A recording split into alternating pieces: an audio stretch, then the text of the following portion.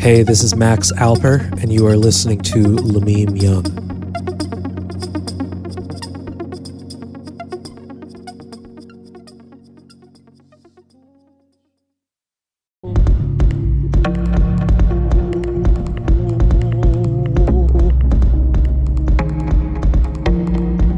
Yes. Welcome. Yeah. Critical listening seminars. SACE. That's right, baby. Peter, that was not Algo Rave, technically. That was just live VCV racking one time from me. Just playing the recently added to my iTunes for you guys. So there you go. Nice little, I mean, it's kind of Algo Rave. There's definitely some rando things in there. For sure, but no coding. No coding from me is scary. Scary, cold, scary. Okay, you know the drill. Submit tracks. You got questions and thoughts, concerns, analytical quandaries of sorts. We discuss it, we listen to it, and we discuss it. You know how it is. If you're not listening to this live with me in a Zoom chat and you're not listening to it on the Patreon, then you should sign up for the Patreon and do it. Come on now. Come on. Come through. Come on through. Ask your questions. Don't be scared. Don't be a coward. Don't be a coward.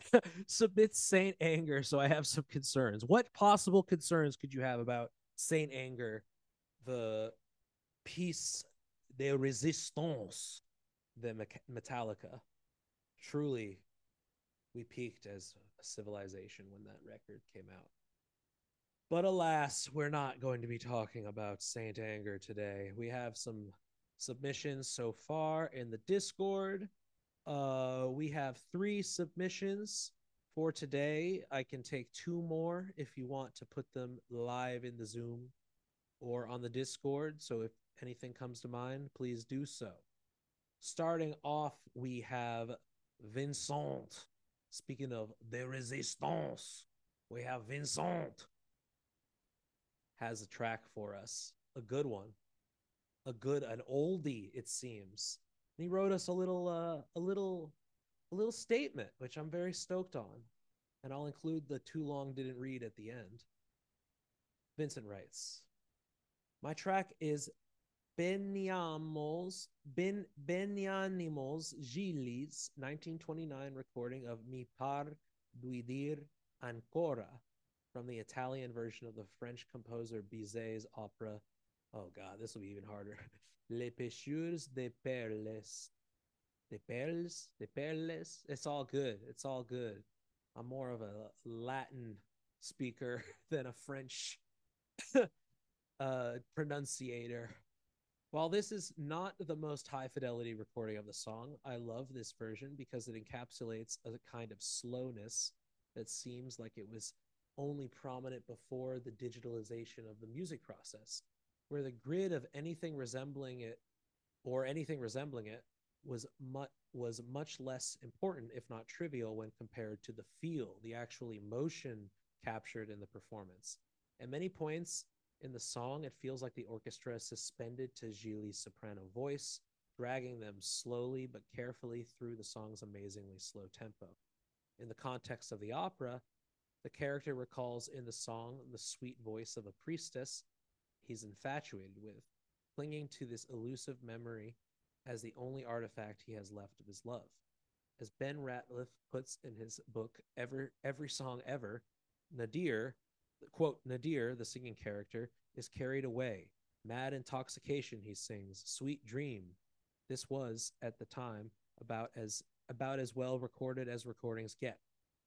But there is a mystery and modesty about the performance. Despite the best sonic fidelity possible at the time, something about the past is being hidden from us, just as something is being hidden from Nadir. He can't fully possess the voice of the priestess. We can't fully possess the song. That's a good quote from Ben Ratcliffe there. Vincent continues in bold. I want to understand why this song is the best encapsulation of heartbreak and longing I've heard. I think two characteristics contribute to this: the slowness and the warmth and vulnerability of the recording. Too long didn't read. Why does this lo-fi recording of a 1929 opera performance fuck me up so hard? Great question indeed. Great writing from you. Thank you very much, Vincent, for this wonderful description and questions and a little bit of research. So let's take a listen to Mi par di dir ancora.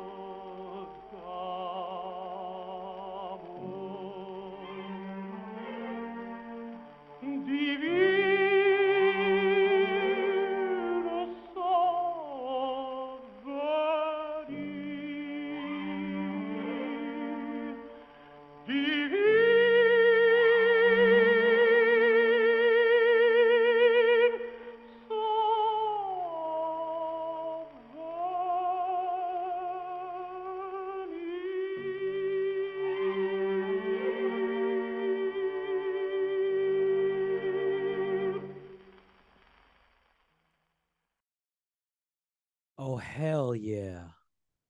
Listening to that, give it up for our Italian heartthrobs, turn of the century Italian heartthrobs, opera singers. They have a way with emotions. The true romantics. It's in the name. Absolutely wonderful. Benyanimo is certified zaddy. Peter says, "Hey, wait a minute. I'm a turn of the century Italian heartthrob. Nah, man, this is mm, this is play this at my daughter's wedding. I'm not even Italian or Catholic. Play this, the prima voce. Absolutely wonderful. So what we were talking about in the chat as this was playing, that it's really important to discuss when discussing recording, is the usage of tape as a music recording medium was not standardized outside of, but really at all, until the post-war. You know, magnetic tape was being introduced during uh, the immediate post-World War One and Nazi reign of Germany, but for the most part, it was primarily being used for military and political purposes, propaganda purposes. We really weren't starting to hear high fidelity tape in any sort of popular music until the post-war era. So all of this to say is that this being recorded in 1929 means that pretty much by default, this was a single mono recording recorded live in a orchestra sized studio of sorts, recording studio or little performance hall. And as mentioned in the chat, it requires a different type of physical orchestration for there to be a way that the microphone at the time, because this is broadcasting microphones being recorded more than likely to phonograph, directly to phonograph. We're going straight to wax, baby. More than likely being recorded straight to wax of some sort, utilizing a single mono, at the time, broadcasting microphone diaphragm that was wide enough in the sort of omnicardioid directional situation that could pick up something in the room, so as long as you physically maneuver your ensemble in a way where you have your quietest instruments in front, your loudest instruments in the back. You know, this is really tapping into orchestration in the performance hall setting and the natural acoustics, because orchestras had been performing without any sort of amplification for centuries, right? And really the earliest formats of recording sort of fell in with this, which is why so many, you know, classical music engineers rarely record orchestras with more than like a sexy pair of stereo mics, because it's really not about close spiking instruments, but rather recording the room as one would be like a front and center audience member of the orchestra themselves, to evoke that exact feeling. And so when you're recording that, it requires single take, in this case single mono take, with both singer, we got Gili right up in front, and we have ourselves a conductor. Now, going into your question as to how does this just feel so emotionally evocative and pure and really swaying as far as the slow tempo of it goes, because you're hearing the boom, boom, boom, boom. Do I have a G minor?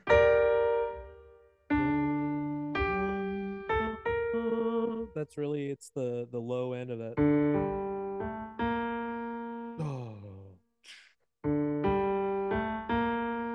Oh, oh. Keys are a bit loud. Sorry, I'll turn it down. But regardless, hold on. Just make sure that that's not, don't need to be too hot there. A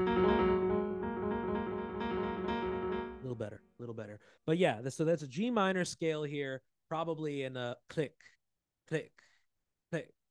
1, 2, 3. 4. I'm actually might be we might be hearing this in a slow a 3 meter because it kind of has a waltz bum bum bum bum bum bum bum bum bum ba. Still in 4, but with some sort of triplet. Let's hear a little bit of this.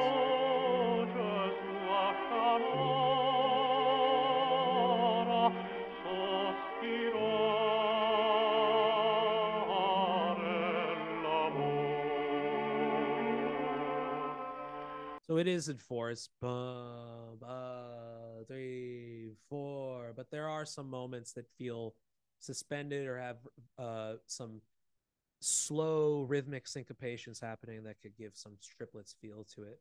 Harry says they also recorded it in some great sounding rooms with musicians that were very good at mixing themselves in the space. Yes. So this is another thing, the European tradition of radiophonic orchestras, right?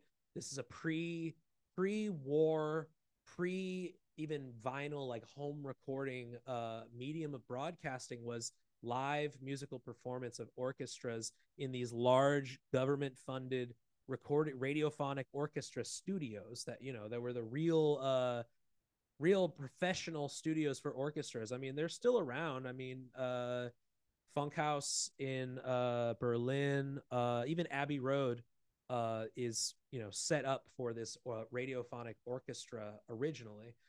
These studios, and they predate high fidelity close mic amplification and stereo amplification. So it really came down to the performance, the conductor, and the space that created this sort of stuff. I can assume that we have direct eye contact between Gigli and conductor as far as these moments where we feel like the tempo might be dragging down. These are the little things that come with, in the case of orchestral music, the requirement of a conductor, because although we can all feel this as listeners, to pull this off tightly, to pull off a ritardo, that's unfortunately what we call it. But when we slow down the final few notes of the phrase, it's really about the conductor giving these, probably it's basically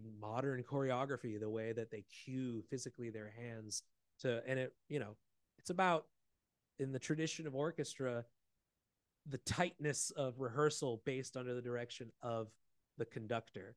And for the sake of radiophonic orchestras, the conductors are probably just as well versed in the acoustics and sort of basic understanding of studio acoustics at the time and studio technology as they were involved in the orchestral arrangement. This is something that the um, engineers that record classical music are still to this day, they call them tonemeisters.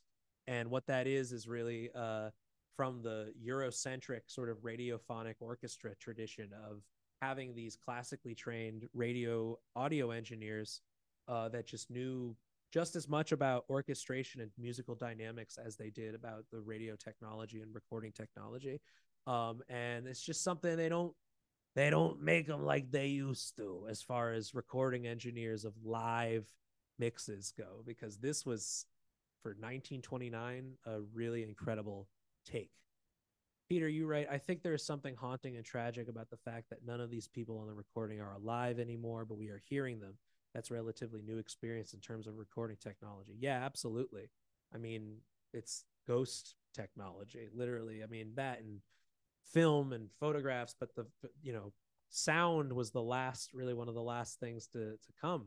Moving picture too, but moving picture and sound combined. This is how memories are able to be sustained beyond the individual generation of the time, but for fucking a century later.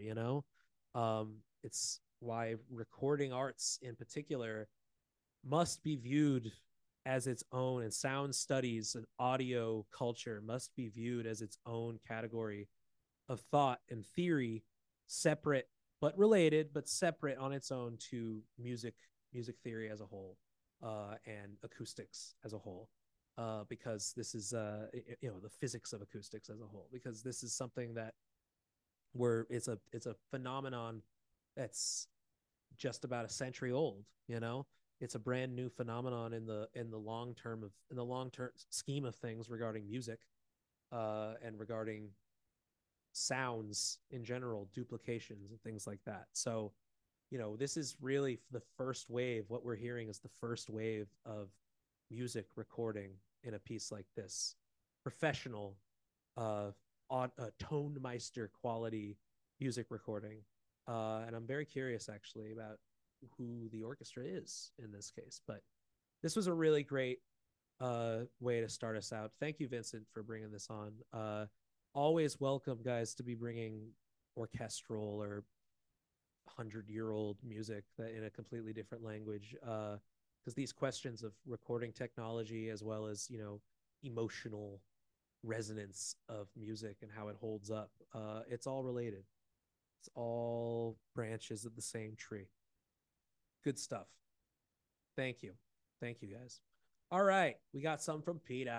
All right, for something completely different but also emotionally wonderful, we have some more soundtrack music from Zelda.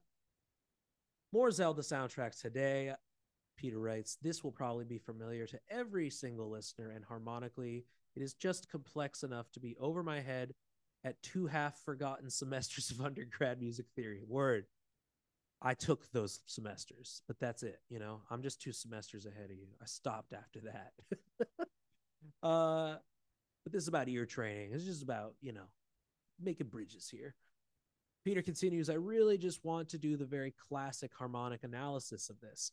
What these 8 chords are, how the melody interacts with them, how the motion between them works. Hopefully it's all spelled out in triad arpeggios, and you actually include the score transcription itself. Well, there you go. Let me download it and share the image in the chat here in Le Zoom. This is the original Koji Kondo stuff. Perfect. That's awesome. Give me a second here. I will share it as an attachment. Anyone wants to look along in the Zoom chat here. 1 second. And I will also have it open on my own to take a look while we listen. Okay. So this is Great Fairy's Fountain by Koji Kondo from The Legend of Zelda Ocarina of Time. And it's a short one, so we can listen to it a couple times.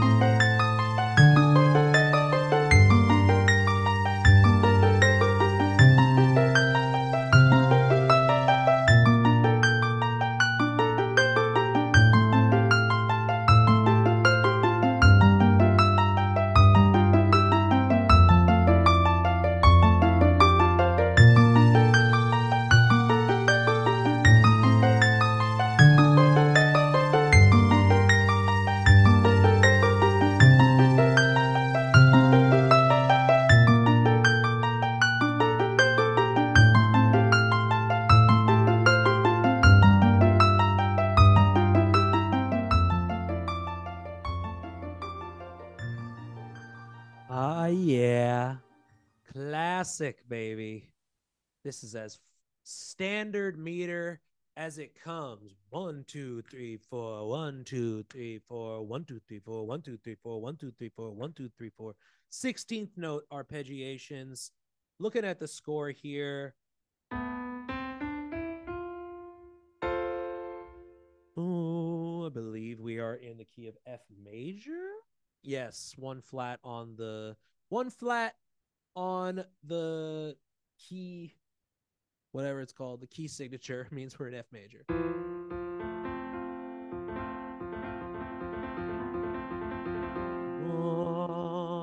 Or the relative minor. That's true. It could be D minor. I was hearing it in F. But, anyways, thinking about this as far as the structure of it goes, we have every 4 bar, there are 16th note, there are 16 descending or 4 sets of 4 descending arpeggiations.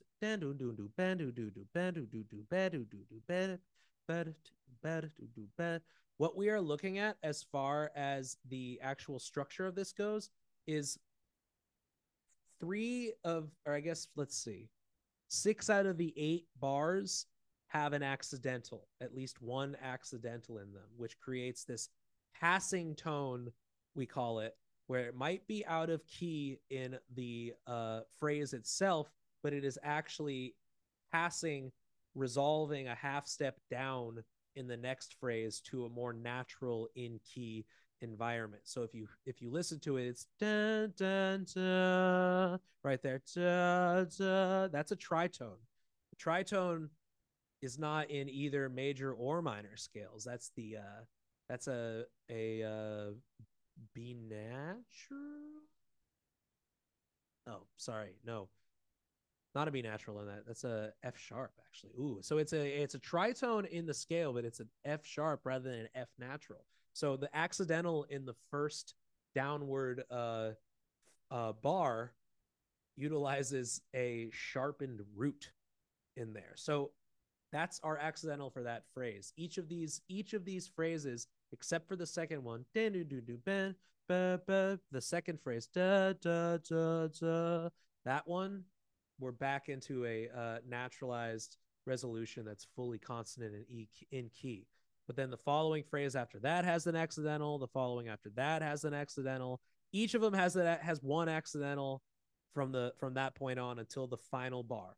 So what that means is that you're playing with consonants in this sort of romantic style of classical theory, which includes passing tones and secondary dominants, which might include a, I guess, dissonant note or accidental note if you're going to be thinking about it decontextualized just in the key of F major or D minor, either way you look at it. But really, what we have here is just the usage of accidentals as passing tones in each bar to resolve in the next phrase to something else that is in key, but then there might be another accidental on the 12th 16th note or 13th 16th note. So it's kind of alternating between resolving back into key and then immediately adding another accidental in there to be that much more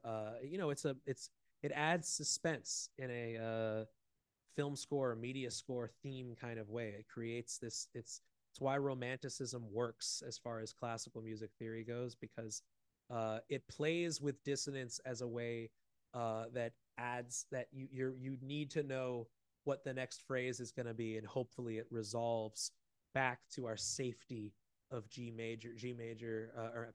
F major or whatever. Peter says, makes it sound mysterious in this case. The big fairy lady is pretty, but also kind of scary. Exactly. Like each of these, if it was just C major, if it was just F major without these accidentals, without these passing tones in there, it wouldn't have the suspense. It wouldn't have the emotional evocation that we're looking for in that case, So for the sake of effective uh, classical music writing or classical technique utilized in media scoring, This is, as you know, one of the oldest tricks in the book. I mean, John Williams is, like, I would say, the king of romanticism in the film score context, because, you know, everybody is ripping on Wagner and, you know, Mendelssohn. These are all ideas that were coming out in the early mid, you know, basically the 1800s. So applying them in different contexts for media, we immediately are brought to the orchestral sort of mind. And for those that are wondering, this is a digital harp, by the way. The score that's being presented to us is a piano arrangement, but if you were to see this orchestrated live, you know what we're hearing is a MIDI harp. So the finger, what you're talking about, Peter, is the finger stretching and all that stuff. That's because this wasn't actually played with anyone's hands, like, ever originally in the recording. This is all programmed. But when you go and see these video game music orchestras, you know, Berklee College of Music has their own video game orchestra, and they've done the full Zelda scores, and this is a harp suite. You know, Great Fairy Fountain is a harp suite. You know, so I mean, I'm not saying it would be easy for harp, but the way that the actual orchestration of the instrument, physical layout of this instrument is set up, is just much easier for, you know, to do multiple notes in proximity or in space to one another, because it's, you know, the way that the strings are actually set up. You know how a guitar versus a piano, it's just physical location of notes, rather and how you write for certain instruments is based on, you know, the ease in which, or lack of ease in which, depends on the composer, a player can play these notes on their instrument. You know, you wouldn't write a harp piece with a pianist's technique in mind, and vice versa.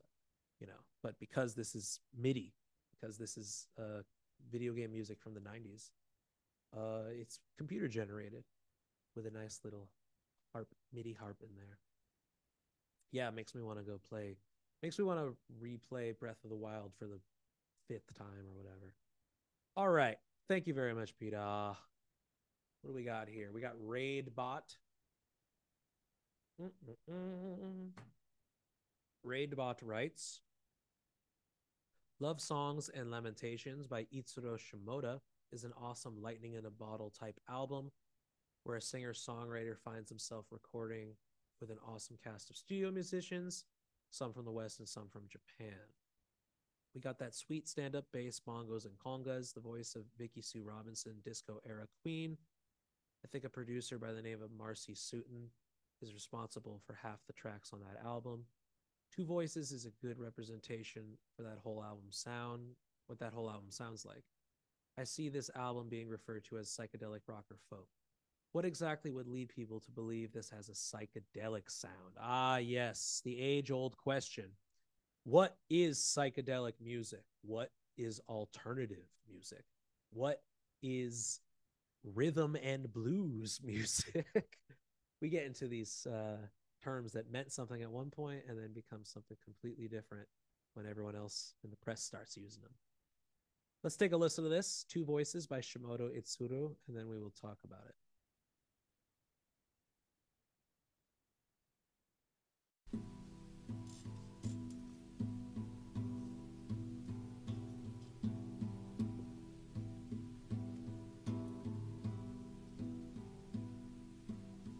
Two voices fill up a white room. Two voices stare at the walls, my head and my voice is no good to make it here. I'm mute in here.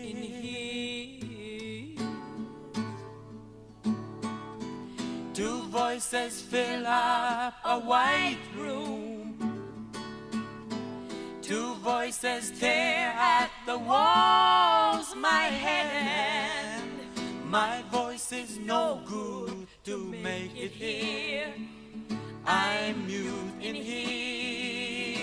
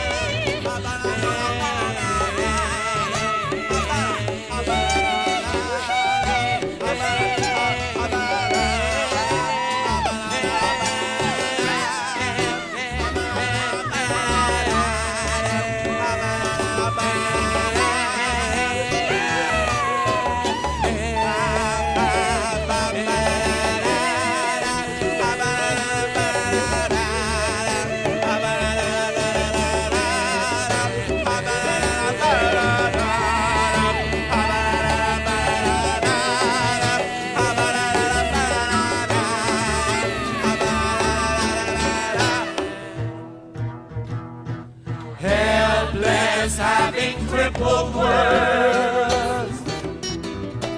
How to say a hope of being.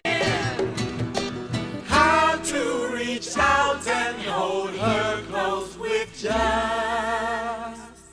a single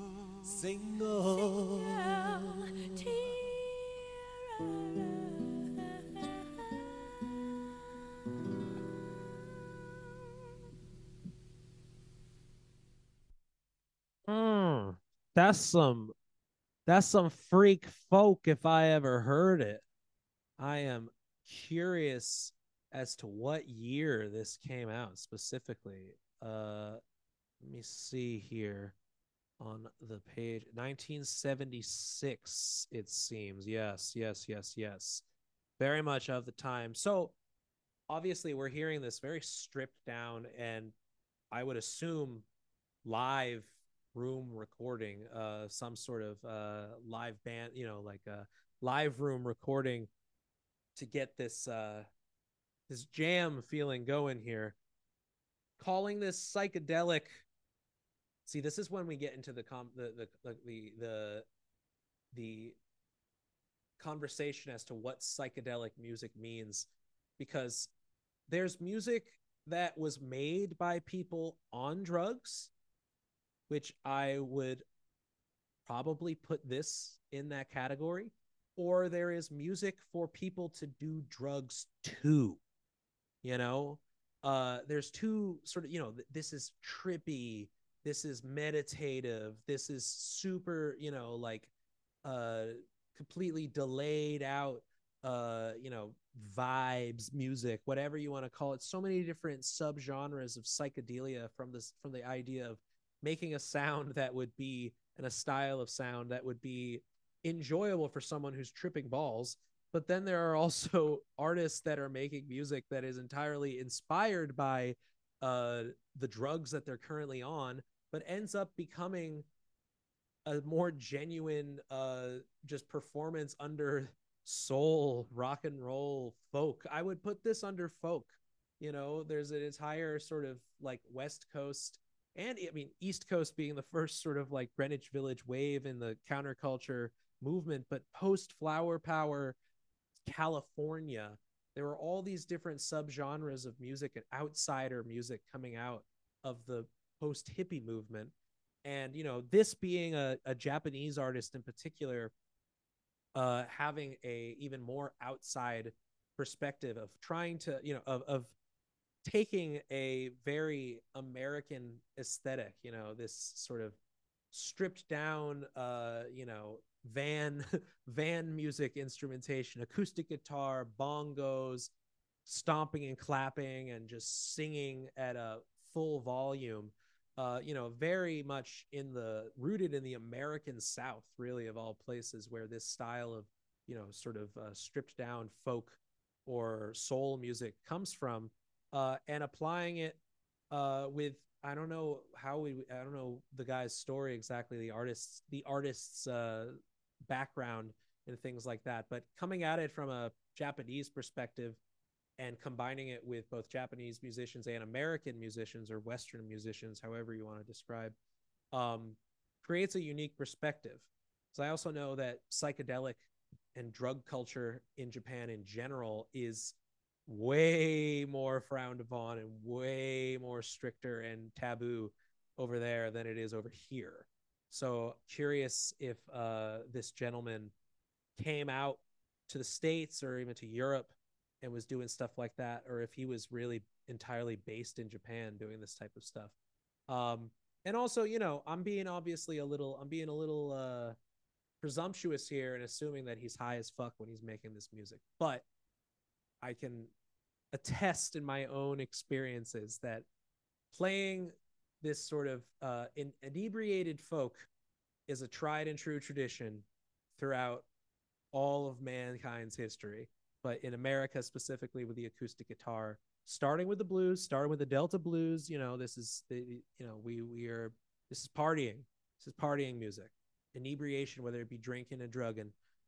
This is some of the best artwork has come in from this, specifically in sound. There's no doubt about it, especially in the recorded era. So I'm just going to put two and two together and assume that maybe there's a bit imbibing involved, because it seems like there's a nice, you know, real primal connection going on amongst the vocals and amongst the sort of performance that I don't know if you could really emulate in a sort of multi-track setting or not. And if you want to have something a bit more live and raw in that way, it most certainly is. There's imperfections in this performance. It's not meant to be perfect vocals. It's not meant to be like on key or in perfect time every single bar, you know, but it's more about the experience of that. Listen, man, I be smoking weed every day. I understand how to be making music and smoking weed every day. It is what it is. It's two peas in a pod. Don't know what to tell you. Maybe he's smoking a little J in his album art. Looks like he got something in his mouth. I'm really curious about this dude's background as far as like where he was active making this type of music, you know, because this isn't highly refined. You know, there's a lot of Japanese pop music that's Western inspired throughout the mid 20th century. But it seems it's very well refined, and it seems very much like, you know, studio invested and things like that. And I don't know this guy's discography, but if we're saying this track sums up the record, you know, just in the rawness and kind of you know, the roots of folk and blues and things like that, if that's what this track and album sort of represent, then I'm just curious what his scene was, if how he's in Japan doing this, how active was that, or if he had to tour out, or if he moved away. Curious about this Shimoda Itsuro guy, but very happy to hear you know, this little time capsule here of mid 70s folk. We would call this freak folk in the 2000s, that's for damn sure. Proto Animal Collective style shit. But this is way more bluesier than that, way more soul than that. But just as freaky, if you ask me. Beautiful. Well, I would like to submit a track that we all listen to, because I haven't done that yet, and it looks like I haven't gotten any other submissions from y'all. So I would like to play y'all a track by a friend of mine, an artist. Well, first an artist that I started listening to because I loved their work, and then eventually became friends with as just was sharing their shit on the internet. As one thing leads to another, you just slide in the DMs and say, hey, love your shit, dog. This is Mabe Frati, who is a Guatemalan born but Mexico City based cellist, vocalist, producer, composer.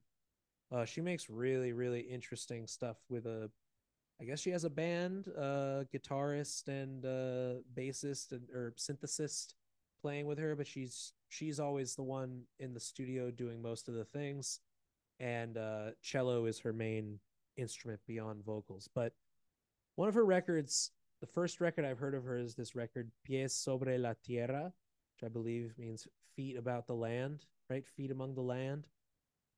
Jonas, back me up here. Is that correct? Feet on the land. So pies sobre la tierra. Yeah, on the land. Feet on the land. Nice. Get your feet on the grass. She's literally telling us to touch grass here, is what she's saying. This is a fantastic record that is really minimal as far as her instrumentation goes, but you can tell her pedal arrangements on her cello, like the choice of effects that she uses, loops, distortion, delay, and otherwise for the cello, just makes for some really unique moments. And I would love to hear y'all's thoughts on one of these tracks here, because to me this is like pop goes straight into fucking rock star mode, even though it's just beautiful, melancholic kind of ambient, uh, classical inspired songwriting. So let me find the track here before I play it fully. No. Yes. Okay. This is Todo lo que querías saber, which Jonas, translate. Todo lo que querías saber. I don't have it in me right now. All of that, everything I've wanted to know. Yes, all that I've wanted to know. Thank you, saber. I knew at the end that I've wanted. Querías, wanted, past tense. God damn it. My horrible Spanish. Everything that I've wanted to know. Todo lo que querías saber. Here we go.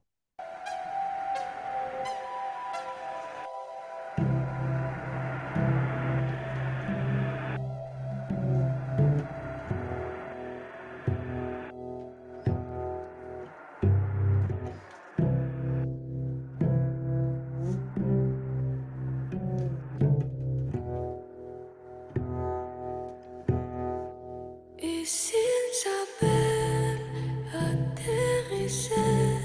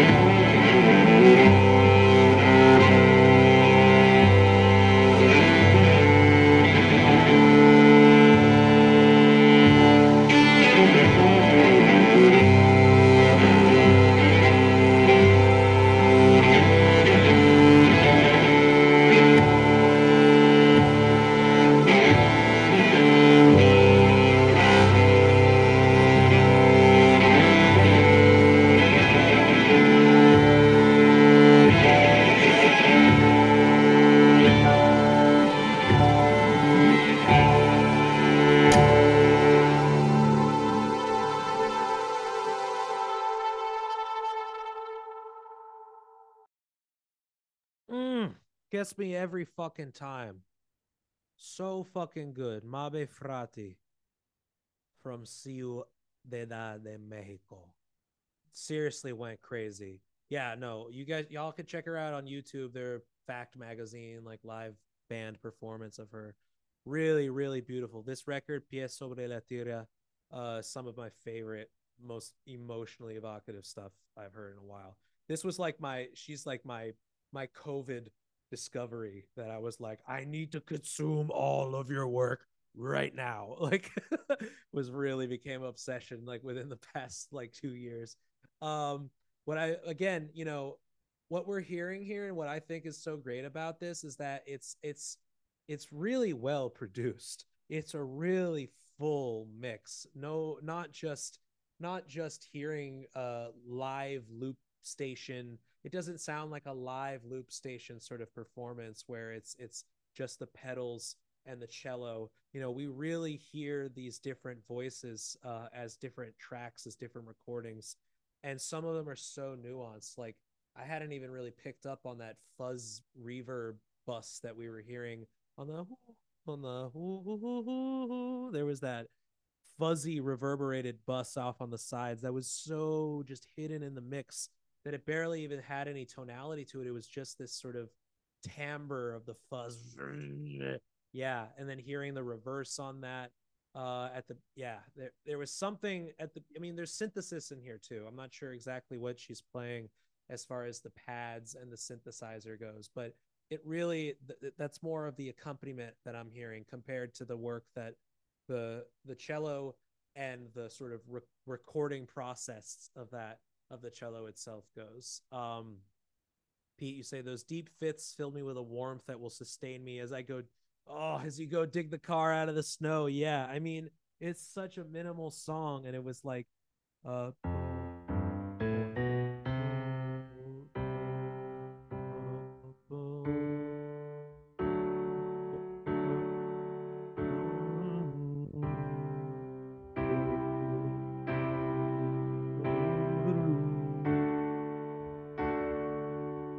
which, if we're really looking at it, the initial key of it at the beginning was there was a chord progression of I think it was it so hold on, let me get the initial that initial chord progression.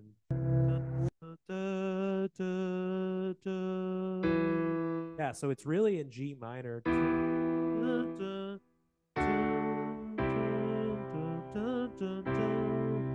The C to the C, the major sixth, back up to the root minor, E minor. But then we get to the hook where it just goes up a step from the C major to the D major, which is the dominant seventh of the key we're in.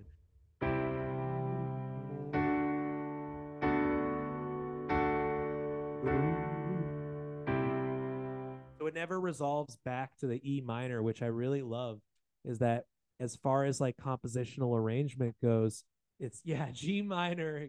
No, it's G major, E minor. It's but what I really love about it is from a compositional perspective is that we start really dark, almost fucking doom metal, like reminds me of Mizmor, like the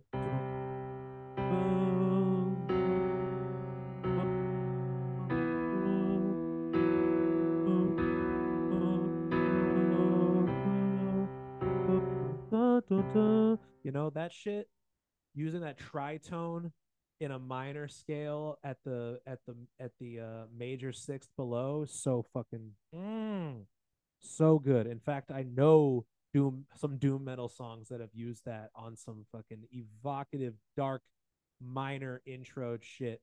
Really, really beautiful stuff. Y'all should definitely be checking out Mabe Frate's stuff. Shout outs to Mabe. Needs to go to Mexico City at some point. I must. I must. I must. Anybody want to give one more track today in the chat? In the chat? Anything else? No. Vince got another one. All right, Vince, go ahead. Where is it? In the Discord or here? Come on now. Gotta get the links ready to drop a moment's notice. Okay. Peter doesn't want to double dip. Vincent is shameless. Anybody else that hasn't how about anybody who hasn't submitted one? Calvin, Dean, Jonas, Charlie. Anybody got anything today they want to show? Any questions or even just a track that gets you stoked as fuck? Oh yeah, you did, Jonas. I'm sorry. Jonas submitted the Japanese track. Calvin, Dean, Charlie, anybody? Anyone? All right. Let's not double dip today. Let's not double dip because I have to rush out anyways within the next 10 minutes. So it's all good. It's all good. You're not a glutton, Vince. I'm just fucking with you. Thanks to everybody chilling with me today. Well, Dean and Charlie, bring some links next time. You know how it is. Yeah, you know I'm well known for my manners.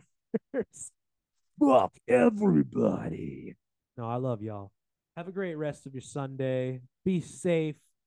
Stay warm if it's cold.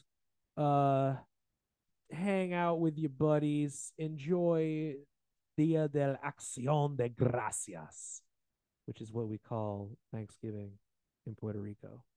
It's better to call it that way. It sounds more intense. Love it. See y'all on Tuesday for Performance Workshop.